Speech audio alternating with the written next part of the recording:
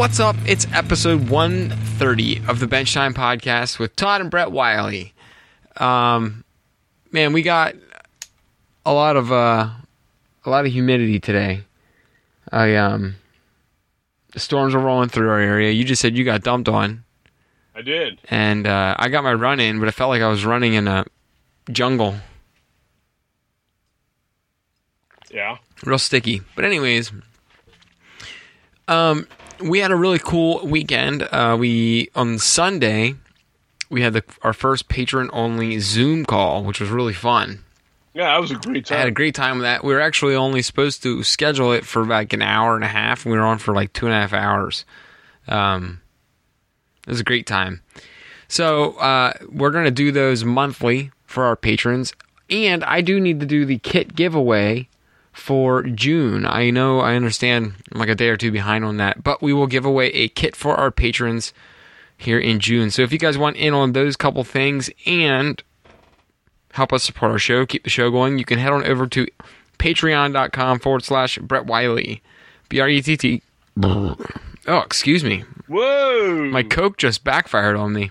Whoa! You can't. How do you spell out a burp? That's not in the URL, by the way. But anyways, what?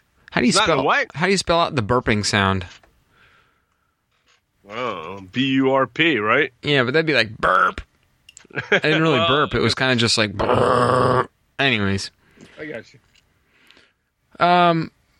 Yeah, so you can head on over to patreon.com/Brett Wiley and support our show. So, and then you get access to our Zooms and our kit giveaways and all that good stuff. And our Overtime at the Bench Facebook group. Right. But, we have a couple. We're going to do our patron questions first this week, and then we're going to get into a topic about shingles and painting roofs. I had someone reach out to us. I never had them. I heard they're painful. Shingles? I had chicken pox. I didn't have the shingles. Yeah. I remember. I think if you had the chicken pox virus, the shingles virus is still in you or something. I remember there was a commercial about it or something like that. Something like that.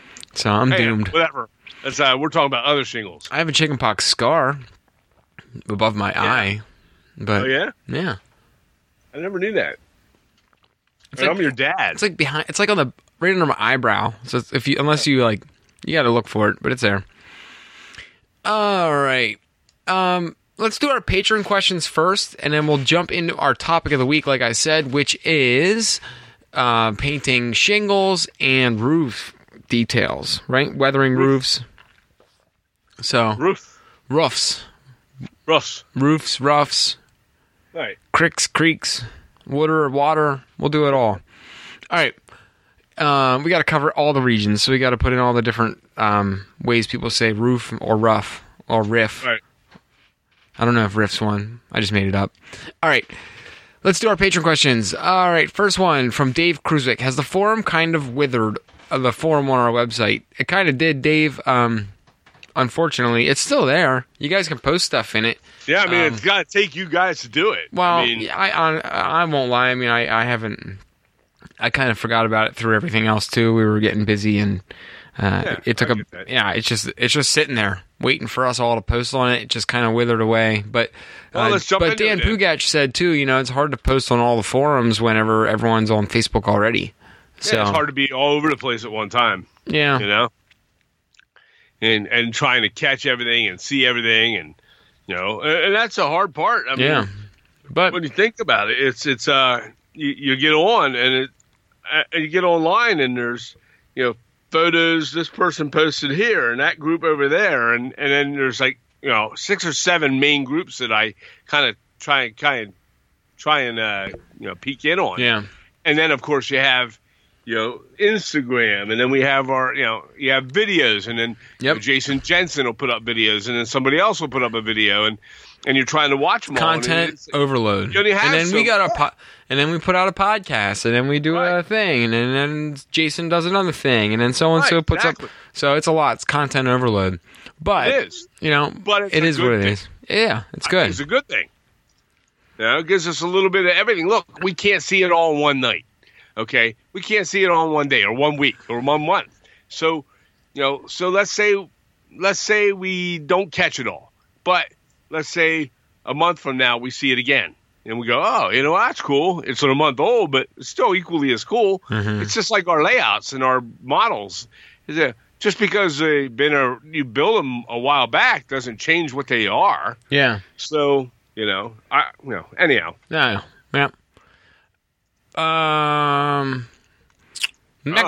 Next one is from Lynn McCurdy. A suggestion. How about a photo album of all of our personal layouts? I know some have layouts that are over the top.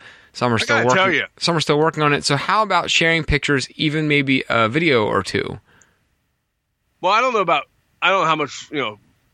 know much about space that we have available for videos.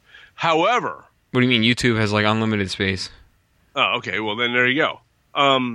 But I am all for. I am all for a. It won't be. I'm not doing. I don't think I want to open up our website to have a photo album for every single person that wants to put their layout on. But we can all. You guys can all use like Shutterstock accounts, or heck, just start an album on Facebook and start sharing your photos of your layout. And that's what Matt Hankins did. That's what a couple other guys did. I think it's a brilliant idea. So, yeah. A patron album that we can each create a folder in to display the pics and or videos. I think he means on our website or whatever. Yeah, I mean, then we got to monitor every photo that's been put up. Make sure, because on something like that, we have to do that with the forum. I don't want to make everything patron only. We like giving patron only type things. This isn't. He's not saying. Oh, I know. I'm not saying that. I'm saying. But if we put it up to the general public, then we're going to really have to. So I just have to watch the amount of photo storage I have on my hosting account. Yeah, that's what I was talking about at the beginning. The hosting storage. Anyways, so but I encourage everybody else to open up one and do their own. I mean, there's a million free photo sharing sites that we can all use. But I think that's a great idea. Also, you have to worry about content and opening up photo galleries that are public, and then you get some weird shit on your website, and I got to monitor it, and somebody bitches because they. Well, not even that. I'm not worried about people stealing it from our site. I don't worry about. We got to worry about maybe. I don't worry about people complaining or that stuff. I worry more about weirdos posting. Well, that's what I said about monitoring. When we got to sit there and monitor the thing all the time. So anyhow. Yeah. But I do like the idea of using. I do like the idea of sharing our photos, so we could do something maybe on Facebook, like an open album. I'm sure there's something like that we can do. Joe Collins suggested that too, but we might be able to do something on our Facebook somehow, creating an album that's open. So we can look at that.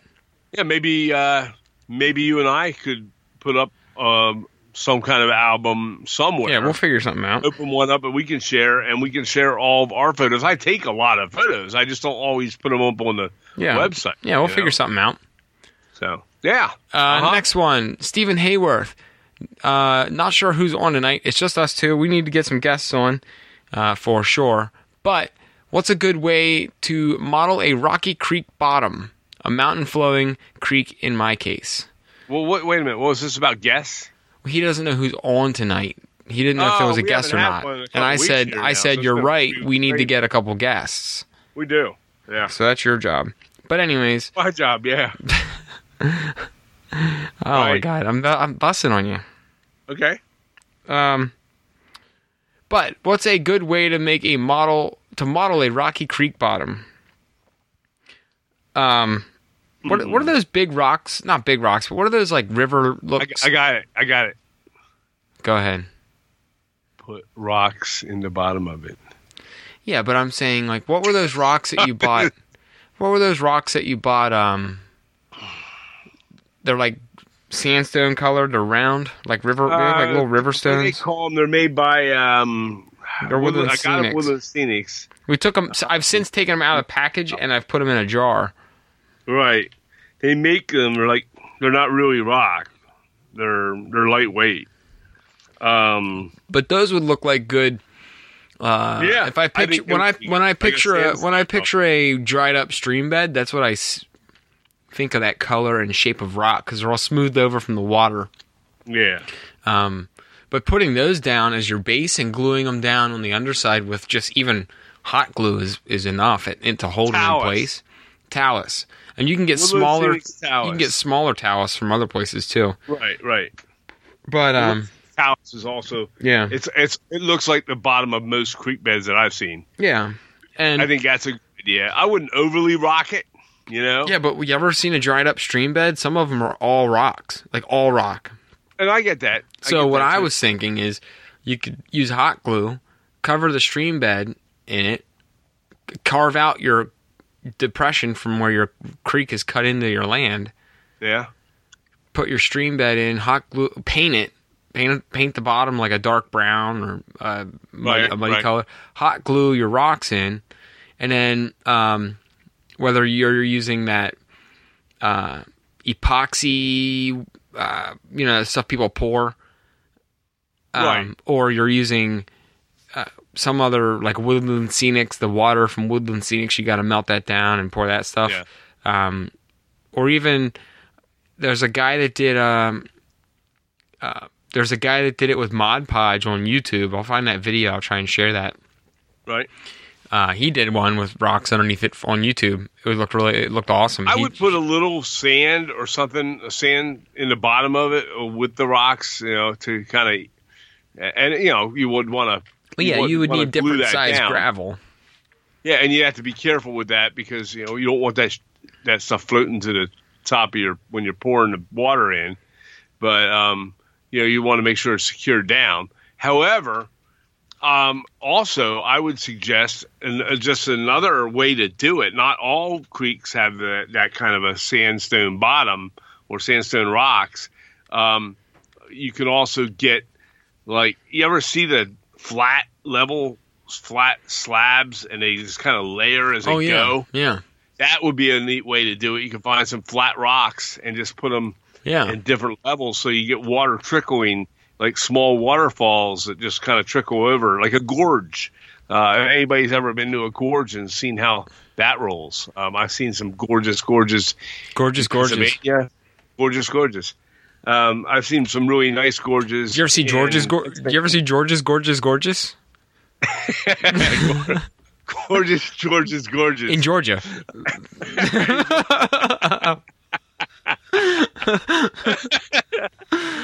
Sometimes things just strike you funny, George's gorgeous in Georgia. But I've seen Watkins Glen in New York, and there's another Glen that's up near Ithaca. There is also a Ricketts Glen in Pennsylvania, and they have those kind of you'll see a lot of that kind of waterfalls and such in the West. Mm-hmm. So that's another idea. Just kind of make it like little layers of plateaus that go down through, and that's a neat way to do it. Like completely flat rocks. You can probably find some rocks and things in your own area. Yeah.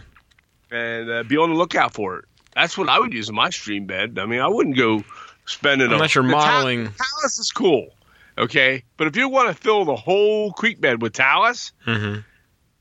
that stuff's not cheap for little fake stones, I mean, I don't know what the hell it's made out of. Talus, I guess, what talus is. And, to do a decent sized creek bed, you might need like 3 or 4 bags of that shit, Yeah. So, but if you can find the stuff in your own backyard, why not? Or in your area, especially if you model that area. Mm-hmm. Oh, just a thought. Take a peek. Take a peek. I do like your idea of putting some kind of paint in the base down first before you put your rocks down. Mm-hmm. I would also put some kind of vegetation in there, and just some thoughts. So yeah, no, I think it also depends on what kind of rock, like what kind of region you're modeling, because some stream beds are going to have different types of rock in the bottom, and it might be difficult to find a matching type of rock for like a natural rock for your region. Right, and now like Steven, that posed the question. He does a lot of Colorado area modeling. Yeah, and that's not he's not there. I'm just saying that's the kind of modeling he does, and as a result, it's just I'm sure they're different than what we get in Pennsylvania. So but I would definitely put some vegetation around it, maybe some kind of vegetation in the middle, even a don't forget, you don't have to make the whole creek one width the whole way down through. It can be narrow, right? Narrow in one point and more wide in another, and maybe like a small dry island area in the middle of some places. It's just pretty cool. Cool ideas. A sandbar somewhere here or there. Use your imagination when you make a creek. Just don't make a creek like you do a road. So I've seen modelers that make creeks, and they make a creek look like they're roads. Or put some cool bends in it. Yeah, exactly. I don't know how they are out Midwest, but out in our area, the creeks are like snakes. They just wind all over the place. They're crazy looking. From a map, they look ridiculous. Looks like a snake. Yeah, it does. Just constantly turning, turn. Yeah. So it's kind of you got to, and that's a neat idea. Look at a creek from an aerial view too. Not just for the scenery up close. Look at it from how it lays across the land. Right. Because it doesn't just go straight. Now, if you're in such a small area, if you're doing a small diorama, it will. But a creek, even in a quarter mile, half mile section, for the most part, doesn't go straight as an arrow. Unless, there's sections that do. Don't get me wrong. But if it's a large river, it probably is a lot straighter than a small local stream. But Gorgeous George's Gorge in Georgia, well, that one, who knows how that one goes. His is crazy. All right, man. All right, next question. Next. This one is actually the topic of the week. This one is from Jim Lassiter. Who do you go to for shingles? Let's talk about painting and weathering shingles. Okay. So we will come back to that question because it's this week's topic. Next one is from Matthew Henkins. Favorite handmade detail? I know that Todd has discussed making tires from tubing. I have made gooseneck lamps from sequins and floral wire, which he actually shared on our show. Many have made newspapers, printed out, cut out, and glued in gutters and other places. What are some other handmade detail folks can share? So what's some handmade details that we can share that we used? Well, Sculpey. Well, that's a quick one off the top of my head. Sculpey. You can do a lot of stuff with Sculpey, even if you're as untalented as I am. Okay, but there's other things besides Sculpey the Seagull that you could do and use Sculpey to make it happen, or especially on scenery. I can see where things could be made with Sculpey on scenery. However, also, what he mentioned, the tires. I just took the black tube. I went to a hardware store. I didn't take one out of a toilet. But in the back of the tank, don't lie. In the back tank of the toilet, there's a black hose on a lot of flush mechanisms. I guess what they call that, the flushing mechanism. Yeah. Whatever.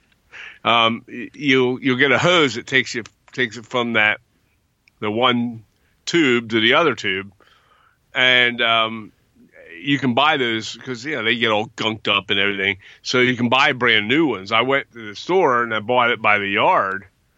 I think I bought a yard of that stuff. And it's a small tube, rubber tube, black rubber tube. And I took it home. It's about the size of a medium-sized truck tire or large car tire, but an HO scale.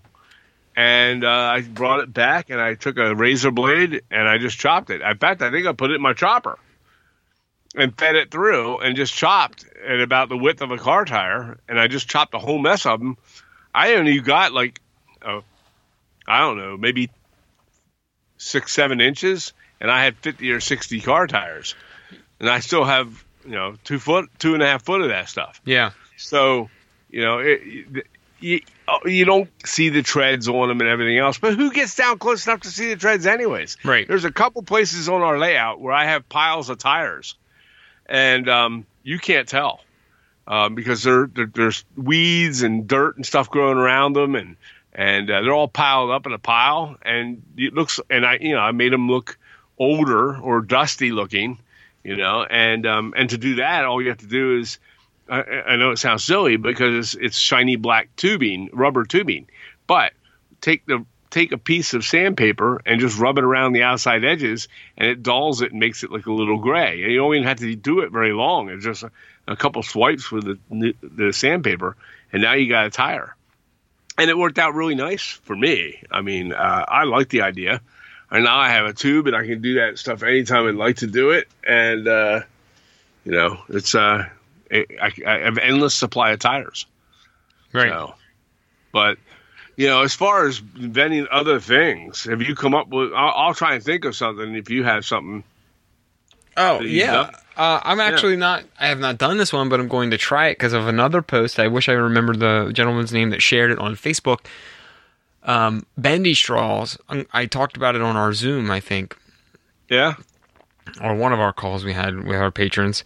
I'm gonna do. I got some bendy straws, and I'm gonna use them in different places for like bent sheet metal vents.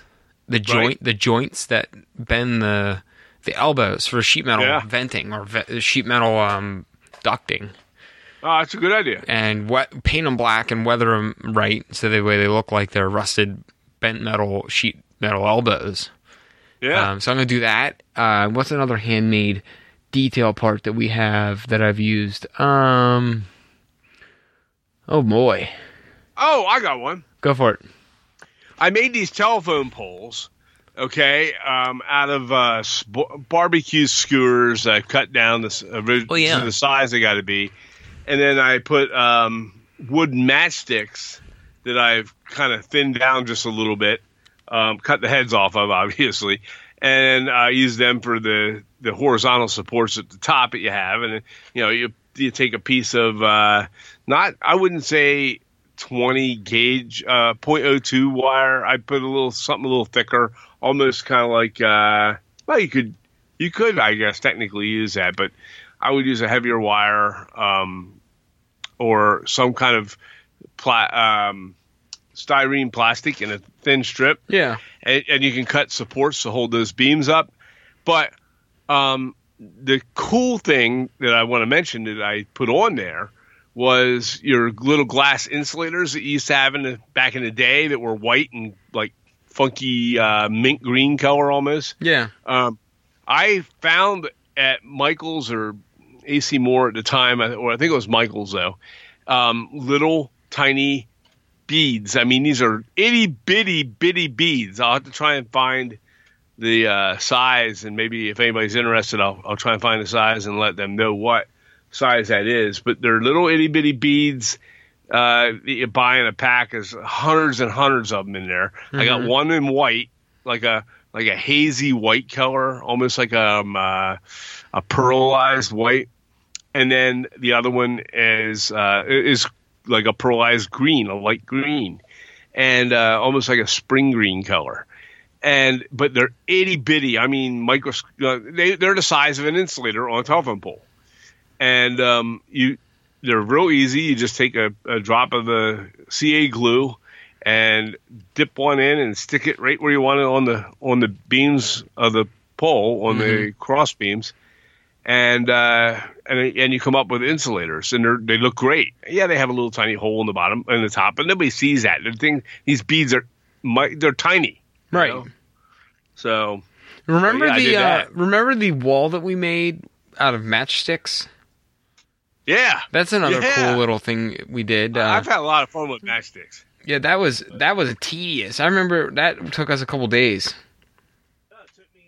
That was the all-nighter, man. I started the all-nighter, and then in the morning I finished it. So, but I did most of it that night. But it took a while. It was a long one. It did take a couple days then. Of these beads, I got them here somewhere. It did take a couple days then. If it was our all-nighter, because that was a 2-day affair. Yeah. I was kidding. Yeah. I mean, I wasn't kidding, but... Hold on, I gotta find these beads. Digging through my pile of garbage here. Oh, there they are. Now I got everything laying on the floor. Okay, let's see. I have these pull-out drawers. I had them in. These are made by... Oh, they're... Wow. I don't know much about beads or sizes of beads, but they are size 10/0, whatever that is. 10-aught? Huh? 10/0 means 10-aught. Well, that's what they are then, if that's a bead talk. Is that bead talk? Do you make lots of bead things? No, I just know it's it's not just beads, so it's other things. Oh, okay. So anyways, like a pearlized mint green and a pearlized white. They are 10-aught white, and the other color just says green, but it's like a mint green. Yeah. And I use them. They're awesome. I'll take a picture of them now. I'll send it to you, and you can put them on the. You can put them up on your page if you like. Yeah. On our page. Let me get a picture. And yeah. Yeah, that's a cool one. So, the other one, there's those. There's the pinheads you were talking about. We made detail parts with those pinheads. You did. That was last week. Yeah. I mean, I think there's a bunch you can do. I mean, you just got to look around and find out things you can use. I'm trying to look at the layout and see if there's anything else, but nothing's striking me right now that was like completely crazy. But right. All right, next question. Scott Horgan, do you know anyone who does custom decals? I do not know anyone that. I know that Dave's Decals guy. We haven't really talked with him, but he does custom decals. I think. I'm not sure. He might be able to do some. I'm not sure. I haven't really. I mean, I know plenty of people that do custom signage for you that wouldn't have no problem doing custom signage. But I don't know anyone that does decals. I'm sure if you contact some of these guys, they would help. They would do them. I just accidentally sent this to Dave for Griswick.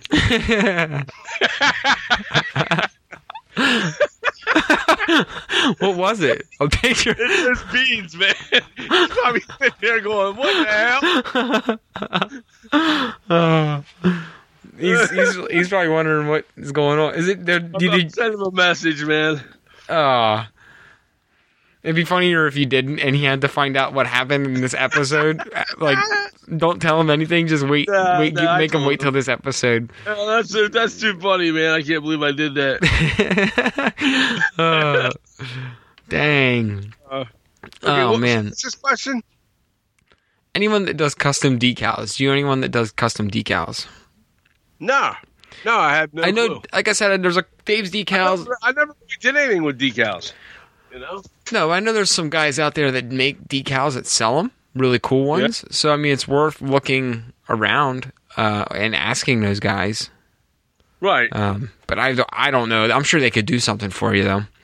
I'm sure someone else. I know who probably knows who does custom decals. Who? Jake probably knows. Jake. I bet Jake does know. Jake knows. I guarantee you, Jake knows a guy, or he'll tell you where to go. So Scott, Jake knows a guy. Maybe Jake and Scott, you guys can hook up and figure out where to do custom decals. Oh, those beads are cool. The other beads I was thinking about are the beads that look like roof vents. Oh yeah. They're like brass color. I have some of those. Yeah. Those I did get at Michael's. They have, and then all you do is you put a nail in the top. Yeah. I have a nail with like a trim flat nail. Head. Yeah. No, I use the flat head nail because that way it doesn't come off. Yeah, trim nails are flat heads. Anyways. Well, anyhow.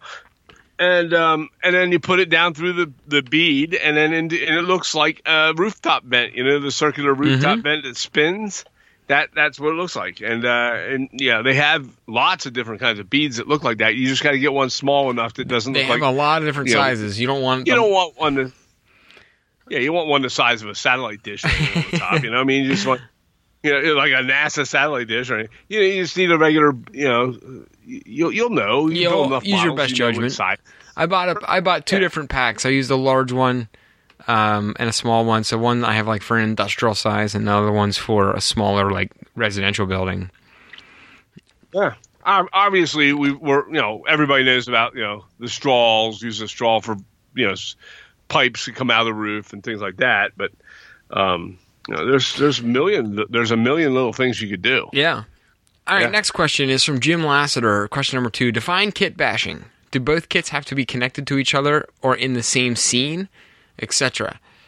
Example, if I put a Foscale model and a KC Craftsman model together, and connect them with a platform, is that a kit bash? I think it depends on. I think when they say kit bash, what they mean is when you take the walls and you kind of mash them all together. You mash them together. And in my opinion, that would be what Jim's kind of talking about is like a combined scene. A combined scene, yeah. I think that's what I'm doing right now. In my opinion, a kit bash, like my dad said, is when you open up a box, 2 or 3 or 4 different kits, dump it all out, and just put it back together, but not in any order that it was originally meant to be. Right. Right. That's a kit bash.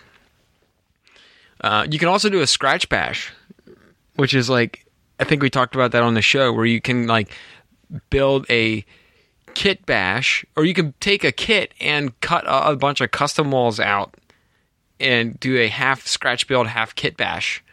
That's kind of cool. Yeah, no, we've both done that. Yeah. So next one is from Ron Piskel. What is the most overlooked detail that you feel people don't add to their buildings but should? I know one. It's for urban buildings. Yeah. I feel like, and I noticed it with a lot of our city buildings, awnings. Oh, yeah. I think when people do a lot of city buildings, they have a storefront, and I don't see people putting a lot of awnings on. I haven't done a lot of awnings. I've done a few. But when you go downtown, a lot of stores on a larger, busier strip have a storefront with an awning. Yeah. I mean, a lot of them, even current day, they have awnings. I don't disagree with that. I mean, the problem is, finding an awning that looks realistic. Or you could make one. I know that. I understand that. Yeah.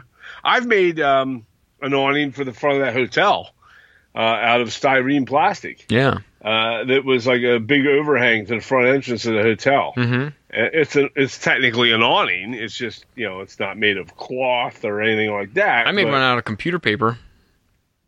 Oh, yeah? What's that one on Olga's? Oh, yeah, you did. That was awesome. I made it with scale lumber and paper. Yeah. So I mean, it can be done. I mean, you can do it. I think it's something that's definitely overlooked. You know what else is overlooked? Rain spouting. Like downspouts. Oh, yeah. Well, we talked about that before. We talked about gutters. Okay. We talked about gutters. We haven't talked much about rain spouts. And all it's going to take is a heavy gauge wire that you bend the tip at the bottom to jut outward when it gets to the bottom, and just put them along the corners, hide seams in your brickwork or whatever, or if you need to. But not even if you don't even have to do it just to hide things. You can just do it so they have the goddamn downspout. What? So I mean, I think it's a good idea. I think it's something that I personally neglect to put in my buildings, and I should do more of them. In fact, I'm going to start getting myself in that habit. Mm-hmm. Yeah, there's a lot of things like that we see in great builds, some of the best builds, and they're missing some of the most key essential things that come to a building that we don't really, like that. And we don't really think about that. But yeah, anyhow, go ahead. No, I mean that's a good one. Scott Perry asks, "Where are the guests?" We're working on guests. They're all hiding. They don't want to. Yeah, nobody wants to be on the show. No, I don't know. I'm going to be honest with you, Scott. Really haven't gone into looking for them.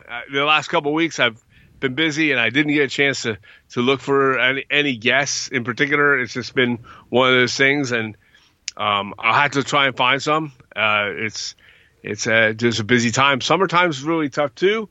I know people aren't doing as much this summer, obviously, but I know summertimes in the past have been tough to find guests because people are doing things and they're outside and doing hard work, and people trying to catch up. So don't you work? We had guests on just a couple weeks ago, and then out of 130, we've only had 57 or 60 guests. Or more. I think we have more than that actually. Well, so we'll get some guys on. Yes, than we've had without. But we'll get some guys on. Yeah, all right, next one. This is from Scott. Best way to cut out window and door holes in delicate wood walls. That is a trick. Yeah. That takes some patience. I know I've done it. I know you've done it, especially when you're scratch building or kit bashing and you want to add a window or a door. I personally use the larger, flat, wider X-Acto knife blade, and I just cut straight down like a punch. Right. That's how I do it. I mark it out, and I just go straight down with them. Yeah. And I cut the corners first, and then I cut the longer. That's what I do. And I do that with an 11. I do it with a regular 11 blade. Yeah. Although I start in the corners and do all the corners at different angles, at their angles, with the tip at the very far end, and then I only take a little bit, and then I start working through the wood. It's one of those things where you just have to take your time with it, and you got to make sure you don't put too much pressure on, so you don't want to snap the wood. You also don't want to go you don't want to go beyond the window opening, because then, especially if you go beyond the window opening from where the window frame doesn't cover a cut mark. You just need to take your time with it. And, the other thing is very key is to make your cuts as straight as possible. Okay. When I say that, use a straight edge when you're doing it. Okay. And make sure that you are getting it as straight as possible, because if you do not, then you're going to have to sit there and fiddle with it with a file of some type and get them completely square so your windows don't sit in there crooked, because nothing looks worse than a window that's a little cockeyed. So, but no, and it's very clear and easy to see when you have straight lines on your clapboard or board and batten siding and you cut your window crooked. Yeah, it's very easy to pick out. Oh yeah. Or when your windows aren't level with each other. That's another hard thing to get. Make sure you get it exactly right. You got to make sure that your window lines, that baseline where the window's at its bottom, has got to be equal at the bottom, and that's regardless of the size of the window. Mm-hmm. In most cases, I've seen odd shape, different size shaped windows that maybe go down below that line. Okay, but they're different size windows. But a lot of times, your same size, if it's all on the same floor level, on that same floor, you're going to have a lot of times, even if they're different size windows by a little bit, they're going to have the same baseline across the bottom. Mm-hmm. So, yeah. It's also more frustrating when you're cutting a door. Doors and windows that are near the edge. Well, doors are on an edge, but windows that are near an edge, when you get that thin piece, and you're trying to be real delicate because the window's near a corner, and I inevitably, if I got to cut 4 of them, 1 or 2 of them, I'm going to snap that edge piece. I'm going to glue it back in. Oh yeah, never fails. Never fails. I've done that too. So on those thin areas, it's really, really touch and go. Yeah. You just can't get frustrated. Don't get frustrated. Like Brett said, inevitably it's liable to happen, and you'll have to glue it, and that's just the way it is. If you glue it right, you'll never know. Yeah. All right, this one's a fun one. Jake Johnson, what is your favorite model supply or item that you are hoarding? I got one, and I cannot find it right now, but it's isopropyl alcohol. It's not my favorite. No. But I'm holding on to the couple bottles that we got just throughout the couple years. We had a few bottles of it down here that are unopened. Yeah. And am I going to be sparing with that stuff for the next year till I can find it back in the store again. No kidding. I saved a couple bottles here too. I've got 3 bottles sitting here right now. 2 of them are mixed, full mixes, and the other one is it's empty. It's full, but it's 91%. It's a quart size, and it doesn't, there's no ink or in it yet. But the other one, I have a dark mix and a super dark mix, mm-hmm. and I'm using them sparingly, to be honest with you. So you have to, yeah. So that wraps up our patron questions. Let's do our topic of the week, which was from Jim Lassiter about the painting of shingles and roofing weathering. Okay, so sure. Let's start with shingles. Where he's asking, like, where you guys get good shingles, stuff like that. Good shingles are available from a couple of the kit manufacturers. One of them is Ballinger Edgley. They have They have awesome roof shingles. They have a lot of shingles. We did a whole show with them. Different shapes and colors. And they talked about their What?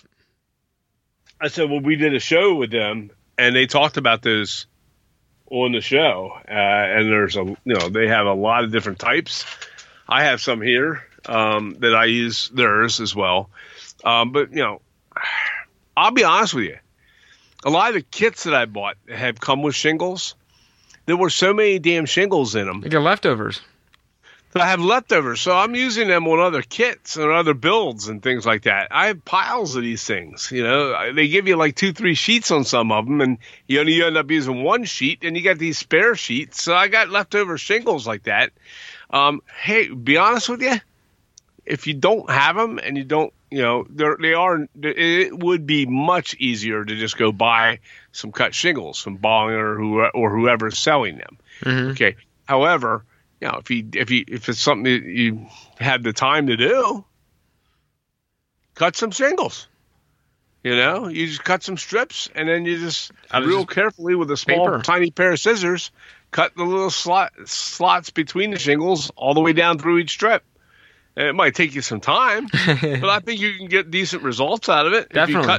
If you make straight edges or straight cuts on the main part of the strip, I think you could do it. And then, of course, there's always tar. There's always a tar paper route. That's a huge roofing factor. It's tar paper tar paper is done with just construction paper, or you can spray paint just computer paper one side. I think tar paper, in my opinion, in this hobby is completely overdone. I don't know if we talked about that before. We have. But I think it's completely overdone. I do it myself. I've done it recently. I just think it's a lot. I've started mixing it. Yeah. I think it's fun. I think it's fun now to mix. So tar paper roof is cool as like a base, and it's fun to mix it. I think I've enjoyed mixing it now with other roof types. Right. So it's cool to lay tar paper down and then do a busted up sheet metal, corrugated sheet metal roof on top, and then you have that tar paper peeking out from underneath it. Or same thing with shingles. Put your tar paper down, because every roof would have a base of something underneath it. Yeah, right. And then have tar paper. Yeah, and then have your busted up shingles showing up. Have your tar paper showing up through your busted up shingles. Right. So, I think that's a great idea. The other cool thing that I've been doing, and this was from Doug's kits, the terminal kit mainly, I just started realizing, is I can paint my paper roof a different color. It doesn't have to be black every time. Right. That's one huge thing. You can still do your tar paper roof and make it a brown color, or do one that's a grayish color, like a light gray. And your shingles don't have to be black or gray. Yeah. They don't even have to be brown. There's green shingles. There's red shingles. Yeah. You do what you want to do. I would avoid blue and yellow, but there's some like grayish blue colored shingles, you could always do. Go to the hardware store and you can find a bunch of different shades of shingles. Oh, absolutely. I've painted shingles many times. I've already done a green roof with the paper, but then I've also done green shingles on another building as well. So it can be done. Mm-hmm. I also did a red tar paper and a red shingle already one time. So that's one thing that can be done. As far as painting them goes, well, currently I took the standard shingles, the straight shingles that came with Rush Rock Falls on the main mill building, which I've done, and it's sitting behind me here right now. Those shingles, I randomly took colors. Let me grab it here, and I'll tell you what colors I used. And I used a light gray, and I randomly painted several different shingles, light gray, and it was a white shingle to begin with. It was basically on a whitish kind of paper. Mm-hmm. And then I painted some dark gray, light gray, and like a off. I wouldn't say a tan. Oh yeah, maybe tan, and a couple tan ones randomly, all over. Okay, and leaving it predominantly white, but then you want these the gray ones in there. Yeah. And then when I'm done, I put it on. Then because the other shingles are whitish in color and they were a little too white for my taste, I took some, and this is what he's asking anyways. So I took some like a medium tint of the India ink and alcohol wash with a brush, and I gently dabbed it on the top. I don't want to brush it too terribly much, but what it does is it discolors that white a little bit. And when it dries completely, it won't be completely gray, or it won't be like stained like your wood is. Paper stains differently, but it will have an off-white color, which will be kind of cool. And it'll make them look just a little bit older, you know. Paper has a tendency to do that with the India ink and alcohol wash. So, age that paper a little bit and then put them on, and put them on first and then do it. I don't brush down. The reason I don't brush down is because the water in the alcohol, especially if you've glued these on if you glued them on with white glue, okay. Even if you haven't glued them on, let's say when you put shingles on, you now use the transfer tape, correct, Brett? Yeah. Okay. I have to glue sometimes when it's in a weird tight spot, though, because sometimes transfer tape's not enough. Right, exactly. So now here's the downside of putting when you have this is why I say don't brush down, but you dab it with a brush from the top, like almost stipple it, right? Mm-hmm. And the reason I say that is because there's water in that alcohol. Not much, right? But there's some water in that alcohol, and the alcohol is actually a liquid. So what happens when it touches tape that's through paper? It's going to unstick. It's going to unstick. So we don't want it to unstick. We don't want to overdo that. We just want to stain it a little bit. And in fact, you can almost dry brush your India ink wash onto that by stippling it. Okay, take some of it out and then stipple what's left in the brush. And that's a good way to do it. I don't want to do that. I don't want them to unstick, and I also don't want them to slide. Did you ever have shingles that slide on you? And I hate that. So you can color them and paint them. Just make sure you don't overdo that. If you're going to paint them before you put them on your structure, and then put them on the structure when they're dry. Okay. If you're going to stain them, you could stain them beforehand. Or you can stain them when they're on there, but you got to make sure that you're doing it by stippling them and not by actual painting downward or brushing you're getting a downward brush stroke, because that water will seep and go into certain crevices, and then you'll find areas that will peel up. So, be careful. Another cool thing to do with your shingles, if they look like a shake type shingle, is dry brushing them. And I know Ron Kleiss with My Mount Models had some tutorials on his site about doing them that way. And couple other guys on YouTube have done them that way too. But I did my Paulser's plumbing shingles that way. I dry brushed all my shingles. Oh, they turned out gorgeous. With like 4 different colors of brown.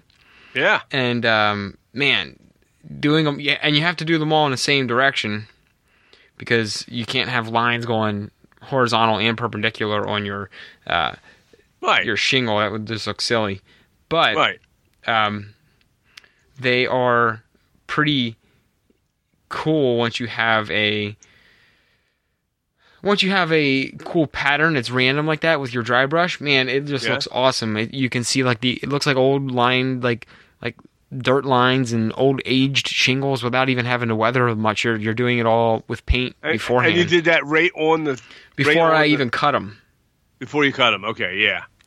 Yep, before I even cut them out of the laser cut piece that they were all one section. I dry brushed them all then. That's a great idea. And then I cut them out. Yeah, because then when you're putting them on at different places. Yeah, they're random. Those lines, the same. Exactly. Yeah. Those lines don't match up. And that pattern's random.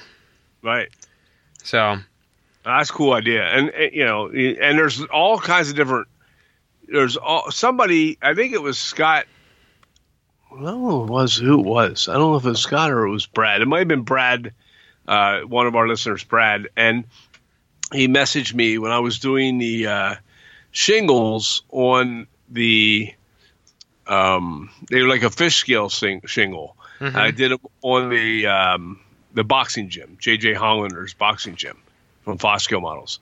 And he messaged me, and he wanted to know how I did those shingles, how I painted those fish shingles. So they had like a greenish gray kind of color to them. And, it was just finding the right tone of gray I wanted to use. And then it was not just that. I use an India ink wash, but I use a light India ink wash. And then I went over it again. And again, I did like 2 layers of that, and it dulled it out a little bit. It kind of took some of the paint mix out. If you re-wet the paint with the India ink wash, it'll tend to fade it a little bit. Right. It dulls it down. It brings out. It takes away some of the like sharp, vivid lines. Right. Exactly. And then I used a little chalk powder, and then after I was done, and I didn't use much chalk on that, I don't think. But what I then did is I took that off-white color, antique white, and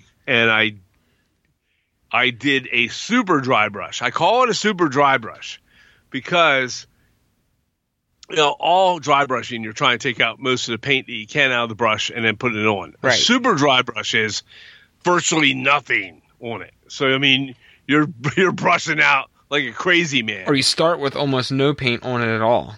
Right, exactly. And then I dry brushed with the antique white on the thinnest possible level, and went over them, and it caught on each one of those little edges, of that fish scaled. I don't know if it's fish scale. Was that a diamond? You're right there. It's a diamond. Is that a diamond? It's diamond. It's a diamond. It's diamonds. Okay. So on those diamonds, it was picking up on every little edge and corner, not drastically, just enough to where it brings it out and highlights it, and that was enough. I didn't want to take it any further than that. Right. And but that was a lot of fun. I had fun doing that. So let's talk a little bit about how we would add weathering to a roof after it's assembled and on the top of the building. Okay. So like streaks. Go ahead. Like streaks, and where you add some like water stains and stuff like that. Obviously, It depends on if you're doing a flat roof or you're doing a shingled roof. So I'm going to talk about flat roof, and then I'll have you do a sloped shingled or metal roof. So for a flat roof, and a few guests have talked about this before, like I know Jason Jensen brought it up, and I've done it since, and you can add a little bit of Testor's glue. This was actually a tip from Jason Jensen. You can take a little bit of Testor's, the glue you would normally use for plastic. In the tubes? Yeah, and you put a couple drops on the roof, on the top, on the flat roof, and it looks like puddles that are accumulating when it dries, because it dries shiny. Oh, that's cool. And I've done that on a one or two different builds I have where I've put little puddles on the tops of the roof. Looks cool when it's done because it leaves a little dark. You don't get much more weather than having puddles of water on your roof. Yeah, and if you ever work in a building or on a building that you could see onto another flat roof, within a couple days after a thunderstorm or something, there's water puddled up on those black tar paper roofs. Yeah. Or black rubber roofs. Right. So, yeah, that's an awesome little tip. That was courtesy of Jason Jensen, though, so I can't take credit for that one, but I've done it, and it looks awesome. Another cool thing I've done is take my light India ink wash and make a puddle on the roof and then dry it. So after I've used my chalk and I've dusted up the roof and I made it, with grays and some browns and stuff, I'll take a couple drops of my light India ink wash, let it puddle up, and then let it dry, because then it forces all of that debris and dirt that you use for weathering out to the edges of the puddle, and when it dries, it looks like a dried up stain from that puddle. Oh, yeah, that's a cool idea. I actually figured that out by accident because I dropped India ink on my roof and I didn't want to use a towel to wipe it off. Right. So I just let it dry for 20 minutes. That alcohol was dried, and it left a stain there that looked like a dried up puddle, and it pushed all the dirt to the edge of the puddle. That's a great idea. So, I would practice with it first, but I've done it a couple times, first by accident and then later on purpose on a flat roof, and it looks awesome because it looks like a dried up water stain. Right. So, and then there's just your typical things where you have roof stacks and roof vents that are not even rusted. You don't have to have a rusted roof vent to add a stain or weathering to a roof. So if you have like streaking grime, or you have even just acrylic paints that you can mix up and water them down, like a brown or a mix a couple colors, you can do raw umber. Raw umber, but it doesn't have to look like rust. You could have that. No, burnt umber looks like rust. Raw umber looks like a little grayer. You can do streaking grimes. Yeah. Streaking grimy streaks away from a roof vent that's not rusted, and it's just dirt that's running off the side of that roof vent like soot. It's leaking down the side. It doesn't have to be rust. Yeah, exactly. So I put streaks and stuff on the roof from where features are on the roof, and dirt would wash away. Right. Or collect. Yeah. So on a flat roof, on weathering part, one of the things I got was off of, there's a wet on, Doug Fiscali has a video he does on his YouTube page for Foscale models, where he weathers a roof.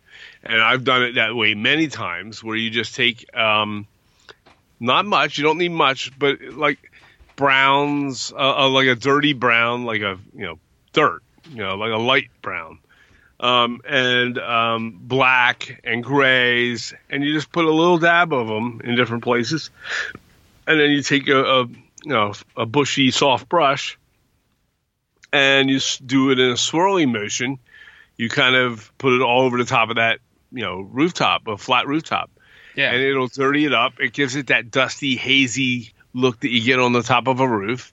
It's turned out great for me just about every time I've ever done that. And you don't have to use a lot. You just want to give it that. You take it from painted rooftop or paint colored rooftop to where it looks like paint on paper, to putting the dust on it, and it takes that paper look completely away. It doesn't look like paint. It looks like it's naturally done that way. It's a good way to do a rooftop. If you get a chance, go see that video. And if you want, Brett, I can maybe give you a link. Yeah, send me a link to that. And I'll try and do that tonight before I go to bed. But yeah, it's that's a cool thing. The other. That's big. That's big. That's it. Yeah, you were the flat roof guy. Yeah, so I don't you do your slope roofs now. Well, slope roof, weathering wise, on a shingle roof, I do like to use a soft gray color after I put the roof shingle roof on a slope. and I'll use a soft gray color, and I'll just kind of same deal, dull the paper down with that gray, or even I know it sounds silly, but I've used white chalk, Yes. Yeah. to go down, and it gives that. Now I'm not saying the effervescent thing that we talked about with Doug on the show, not that. It's not to give white streaks. It's to give it dullness. So if you use a light shingle, you put white on. You just put chalk powder on, white pastel chalk powder, that is, or some kind of white pigment. Just use a light amount and spread it across that roof in a swirling motion with your brush. You got to be careful you don't put too much pressure on, because if you start swirling with a brush on your shingles and you go upward on the upward stroke of it, you'll lift your shingles up, and you don't want to have it rip your shingles off. So yeah, you could go down. You can make it all downward strokes as well. But you're taking the same deal as I talked about with the flat roof. You're taking some of that dullness. You're taking some of that fresh looking shingle and dulling it down with some powders. Okay. When it comes to weathering, if it's a black roof, that's tar paper, the grays and blacks and white chalks are awesome. Okay. Then you can also, again, very, very super lightly dry brush it with your antique white, okay, to get those little edges of your shingles or your tar paper, depending on what you used. Right. I'm starting to dry brush my roofs a lot with the antique white. I don't mean a lot like heavy. I mean a lot of my buildings. I'm starting to do that now on all my builds. I'm starting to dry brush the roof, the shingles. Then also for weathering, like you said, if there's a pipe coming up out of the roof on a downward slope, you can put a little bit of rust on there, and all it takes, and you can get the AK rust like we have and everything else, and rust deposits and all that, and they're great, and you got to be careful on how you use them, okay, because they're a little strong. Sometimes they make the rust a little too unrealistic looking. Right. Okay. I've been having good luck with just using a basic acrylic craft paint of burnt sienna or raw sienna, and I just put a little itty bitty drop down, and we water it down. What's that? And you water it down, right?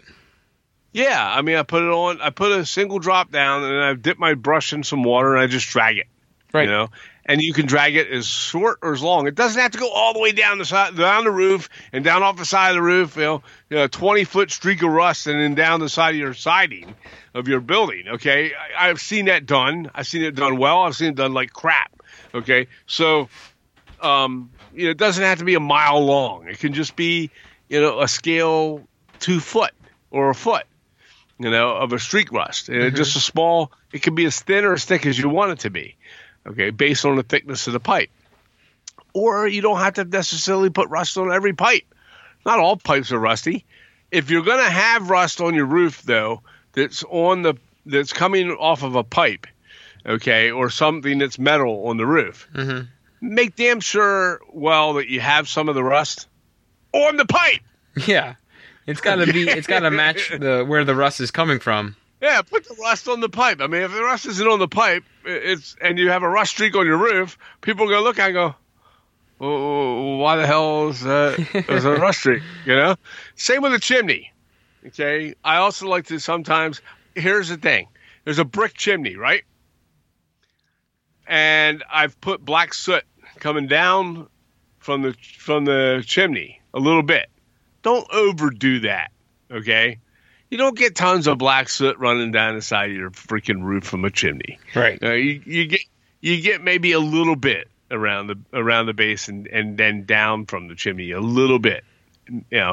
Okay. Where you want to put that, if your chimney is down like in the middle of your roof, okay, where I tend to put a little bit of darker powder to make it look like some soot is at the top near the peak where the smoke would billow out of the chimney and hit the top of the peak. Not a lot. You want to do it subtle, because that's what would happen. You get that the soot comes out and it's rising, and it hits the peak a little bit because it's close by, or the wind blows it into the peak, and you might get a little off color of a darker gray, right? Mm-hmm. So I've done that. I also like to take on the chimney itself, the first, the top 3 or 4 bricks near the chimney.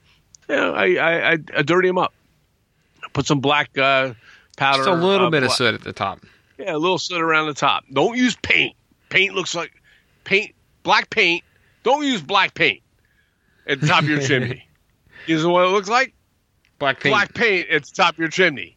Okay, so just use like a dark gray of pigment powder of some type, and then just brush it on a little bit. It doesn't have to hide the bricks. It's just got to stain the brick just a little bit, make it look darker. Okay, make it realistic. But that's what I would do. I mean, shingled roofs, as far as weathering, those are my tips for shingle roof on a slope, shingle roof. So nice. There's really not much else that would come down. You guess you could put some grime and that kind of thing on your roof, but I don't see a lot of grimy shingle roofs. Right. Do you? No. I don't see a lot of. No, you get I see like some water stains, not water stains, but where you see streaky darker black or gray stains on a shingle roof. That's really it. So, yeah, that's cool. Well, so we're gonna wrap up this week's episode. A little shorter this week, but it's all right. It's still over an hour. Music you listen to this week. Music this week. I have been listening to, I don't really even know what I was listening to. I was listening a little bit of everything earlier. I'm still in this Foo Fighters kick, too. Oh, okay. To Foo Fighters lately. That's wild. I put them on the other week after you mentioned it, and I turned it off in about 3 minutes. Yeah, well, that's for you. Okay. I don't listen to I know. Yeah.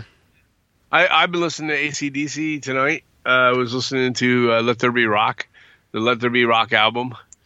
And right before you called and we started doing this. So nice. That's been my thing. That, and I hit the Metallica pretty hard on the weekend. So, that's it. The new Metallica, the newest Metallica. Yeah. Yeah. So I do want to talk real quick about our group build we have coming up. We are still discussing which kit to build, and we will determine that here probably in the next, couple weeks. Yeah. By the end of June-ish, we'll have a kit picked for our group build. So if you are a patron, you'll be able to join in on that discussion in our patron group. If you are not a patron, but you still would like to participate, we will announce that later on our website and our Facebook page.